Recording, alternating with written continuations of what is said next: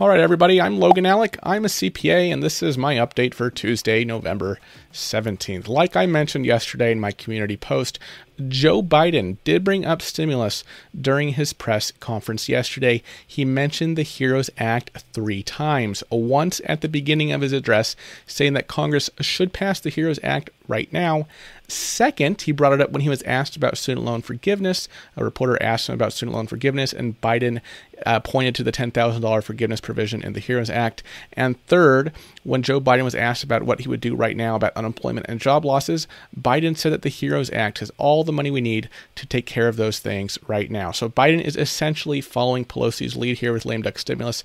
Frankly, that's kind of what he has to do. There's already so much division within the Democratic Party right now, and particularly in the House. He has to support Pelosi's work. The last thing he wants to do before he takes office is to cause further division in the party, right? He can't say, well, Pelosi wants the HEROES Act, but actually I think we need to take it down a notch so we can negotiate with Republicans. He can't do that, right? Biden has made his position with respect to stimulus, or at least lame duck stimulus, very, very clear. Just like he said last week and reiterated in further detail yesterday, he is going to support the speaker in what she wants to do and will not be making any waves. At the end of this video, I will go into greater detail about what Kamala Harris and Joe Biden said yesterday in their press conference on the economy. But first, let's talk about COVID-19. Yesterday, we had 166,581 new cases of COVID-19 with 796 deaths. Dr. Fauci this morning said that we need a uniform approach to COVID-19 rather than 50 different disjointed state-by-state approaches. Speaking of state-by-state approaches, we are seeing more mask mandates across the country, even in states that initially resisted them, such as Utah, West Virginia, North Dakota, and Iowa. California Governor Gavin Newsom announced yesterday that California is pulling the emergency brake on its reopening and is imposing, once again, broad restrictions. Senator Chuck Grassley, chair of the Senate Finance Committee and the oldest Republican in the Senate, he is 87 years old. He announced today that he has been exposed to COVID-19 and will work remotely in order to quarantine. Across the Atlantic Ocean, UK Prime Minister Boris Johnson began a 14-day quarantine after being exposed to a parliament member who tested positive for COVID-19. Also, in European COVID-19 news, Amnesty International is saying that Belgian authorities violated the human rights of elderly individuals in nursing homes across the country by failing to protect them during the early days of the pandemic. Belgium has the unfortunate distinction of being the nation with the most COVID-19 deaths per capita, with over 14,000 deaths in a population of only about 11.5 million. In light of the recent COVID-19 vaccine news from pharmaceutical companies Pfizer and Moderna, this morning Republican Senator Rob Portman of Ohio announced that he would participate in a Phase 3 COVID-19 vaccine trial for a vaccine being developed by Johnson & Johnson. Yesterday, Biden held up a mask and said, "Does anybody understand why a governor would turn this into a political statement?" Biden said that wearing a mask is, in fact, patriotic. Now let's talk stimulus. A Biden advisor, Jared Bernstein, was on CNBC this morning talking about lame duck stimulus. He said his hair is on fire because of the lack of urgency of getting more COVID relief back into the economy. Yesterday, Speaker of the House Nancy Pelosi and Senate Minority Leader Chuck Schumer said that they have not heard from Mitch McConnell directly in about 2 weeks. They said that there has been no word from our good friend Mitch about COVID relief. That's not a very good sign, is it? Right? And apparently there's some confusion about it. Today, Representative Hakeem Jeffries, who is the chair of the House Democratic Caucus, said that he thought that Pelosi and McConnell have spoken about stimulus, but Pelosi's office said that that is not accurate. So some people are asking me, hey, Logan, why aren't you more excited about stimulus? Why is your tone a little bit different, not super optimistic, all these things? Look, this is the reason, right? There are no stimulus negotiations right now. Okay, I'm not going to say good news, unexpected good news, with a question mark afterwards, when this is the situation we're in, when nothing is happening. The White House is not talking to the Democrats, and McConnell is apparently not talking to them either. But this morning, Mitch McConnell did have something to say about Pelosi and Schumer and COVID-19 relief. Here's the clip. There is significant outstanding business that Congress needs to complete before the end of the year. My Republican colleagues and I have stated over and over that we still want to pass more coronavirus relief for the American people. Senate Republicans have voted multiple times to send hundreds of billions of dollars to schools, small businesses, health care, and laid-off workers. If Speaker Pelosi and Leader Schumer had not made the calculation to block it, that money could have been out the door many weeks ago. Instead, our Democratic colleagues have spent months, literally months, holding all of that urgent help hostage over unrelated left-wing wish list items. Their so-called heroes proposal is so unrealistic that poorly targeted that Speaker Pelosi's own moderate Democrats ridiculed the bill the instant she put it out and said it'll never become law. It includes things like a massive tax cut for wealthy people in blue states and huge sums of money for state and city governments with no linkage to demonstrated COVID needs. Some blue states, including New York and California, have actually seen higher state income tax revenues this autumn than they saw during the same months last year, in part because they are taxing a chunk out of vulnerable people's unemployment benefits. They're receiving more tax revenue now than they did in 2019. Some of these blue states are receiving more revenue now than they did in 2019. But alas, Democrats still want coronavirus relief for the entire country held hostage over a massive slush fund for their own use. Well, even if our Democratic colleagues continue to block any bipartisan pandemic relief from becoming law, there are other responsibilities we still need to tackle together. The federal government is currently funded through December the 11th. The next few days will tell us a lot about whether Congress can pull off the bipartisan, bicameral appropriations process that I believe both sides would like to deliver. So McConnell, just like Pelosi and Schumer, is digging in. He said the Republicans want to pass more relief for the people and that Republicans have voted to send hundreds of billions of dollars to schools, businesses, healthcare providers, and laid-off workers. But it's those nasty Democrats who blocked it, according to McConnell. Of course, he was referring to his skinny bills. McConnell is reiterating that what the Democrats want in their updated HEROES Act is a left-wing wish list. He criticized its massive funding for state and local government and is saying that this massive funding for state and local is not necessary because some states have actually seen higher tax revenues now than they saw during the same time period last year. He's essentially calling this funding for state and local governments a Democratic slush fund. Then he went on to talk about the government funding. Right?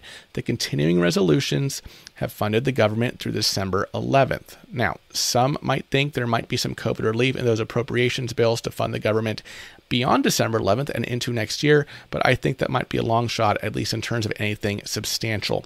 McConnell also talked about the judges whose nominations will be voted on in the Senate this week. I wish I had better stimulus news for you folks, but it's more of the same, back and forth, back and forth. You know, Republicans say Democrats are blocking things.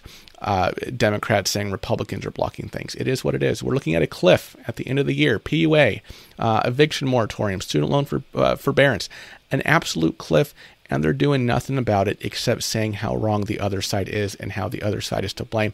That's what's been going on, and that is what continues to go on. All right, now as promised, I will spend the rest of the video going over what Kamala Harris and Joe Biden said yesterday in their press conference on the economy. Kamala Harris spoke first. She said that she and Biden had just had a conversation with business and union leaders about the impact the pandemic has had on workers, especially essential workers and frontline workers who have risked their health and in some cases given their own lives to keep us safe and to keep our economy running. Harris highlighted the fact that the pandemic and recession have hit communities of color particularly hard. She said that she and Biden have seen the impact of this pandemic firsthand, especially on essential workers who had to stay on the job even as they worried about their own well-being. She said she's seen the impact on small business owners dipping into their own savings to make payroll and other such stories. Harris said now is when the real work begins, the necessary work, the good work of getting the virus under control, saving lives, and beating this pandemic and opening and rebuilding our economy responsibly so it works for working people. She said that the Biden-Harris administration will preserve the health and safety of workers and create millions of jobs, and that Biden and Harris are going to hit the ground running to do this because there's not a moment to lose. Then Harris introduced Joe Biden. Biden named the business and union leaders whom he and Kamala Harris spoke to. Various union leaders, as well as the CEOs of General Motors, Target, and Microsoft. Naturally, big business CEOs and labor union leaders are not always the friendliest people to each other, right? But the way that Biden described the conversation was as a friendly talk, and he seemed to imply that both the business leaders and the labor leaders were in general agreement on the way forward for the economy. In terms of the pandemic, Biden said that we must rally behind a national strategy, including mandatory masking, rapid testing, and scaled up production of therapeutics. He made it a point that developing a vaccine and actually vaccinating the nation are two different things. Time is of the essence, he said, and Biden said the sooner they get access to the current administration's distribution plan for the vaccine, the sooner progress can be made. Biden said he wants immediate relief for the millions of Americans who have lost their job. He said he wants affordable health care for millions of people who have lost their health care or are in danger of losing their health care. He touched on child care, sick leave, and family leave. He said we need to support small businesses as well as state and local governments and educators and first responders, just like the Obama administration did in the 2009 Recovery Act. And on that note, Biden said that right now Congress should come together and pass a COVID relief package like the HEROES Act that the House passed months ago. He said, once we shut down the virus, we can build back better than before. Biden talked about clean energy and the United States owning the electric vehicle market. He talked about building charging stations and creating over 1 million good-paying union jobs here at home as the federal government invests more and more money into clean energy research. Biden said it's time to reward work, not just wealth in America, so he's going to make sure the wealthiest Americans, as well as corporations, pay their fair share. Biden said from cars to stockpiles, we're going to buy American, and no government contract will be given to companies that don't build their products here in America. Biden said he wants to invest $300 billion in the most critical technology industries to create 3 million good-paying jobs. He touched on infrastructure, saying that we need to modernize our roads, our bridges, our ports. He talked about building 1.5 million new affordable housing units. Biden talked about high-speed broadband for every American household, which he said is more important than ever for remote working, remote learning, and modern medicine. Biden talked about allocating $100 billion to rebuild our crumbling schools. He talked about the need to invest in historically black colleges and universities, as well as community colleges. He talked about retrofitting 4 million buildings and weatherizing 2 million homes to build more climate-resilient cities and towns, particularly in communities of color.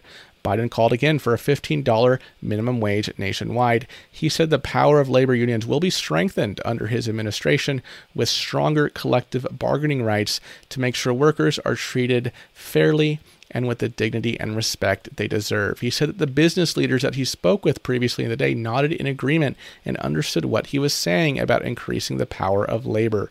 Biden said the stance is not anti-business, but is simply about creating better jobs. He said that he and Obama didn't see a map of red and blue states, but the United States of America. Then Biden took questions. He was asked about pandemic planning and the transition. He said that if the current administration, if the Trump administration waits until Inauguration Day to get Biden's team up to speed, that could delay things with the COVID-19 response, the vaccine, and all that.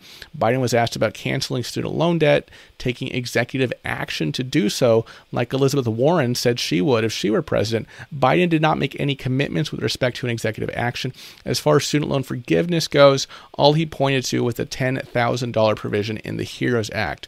Biden did reiterate his desire to make 4 years of college free for anyone making under $125,000 per year and to reform the public service student loan forgiveness program. Biden said he has found Trump's refusal to concede the election and Trump's tweeting that he won the election and all that as classic Trumping, and Biden said he finds it more embarrassing for the country than debilitating. Biden was asked if he will get vaccinated for COVID-19. He said that he would not hesitate to do so in order to set an example.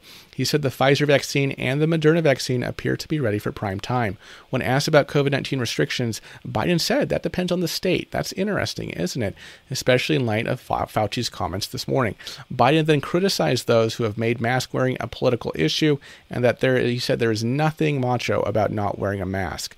Biden was then asked about Thanksgiving. He was asked, what is your message to people considering gathering? Biden said that health experts have told him to limit gatherings to a maximum of 5 to 10 people, socially distanced, and wearing masks.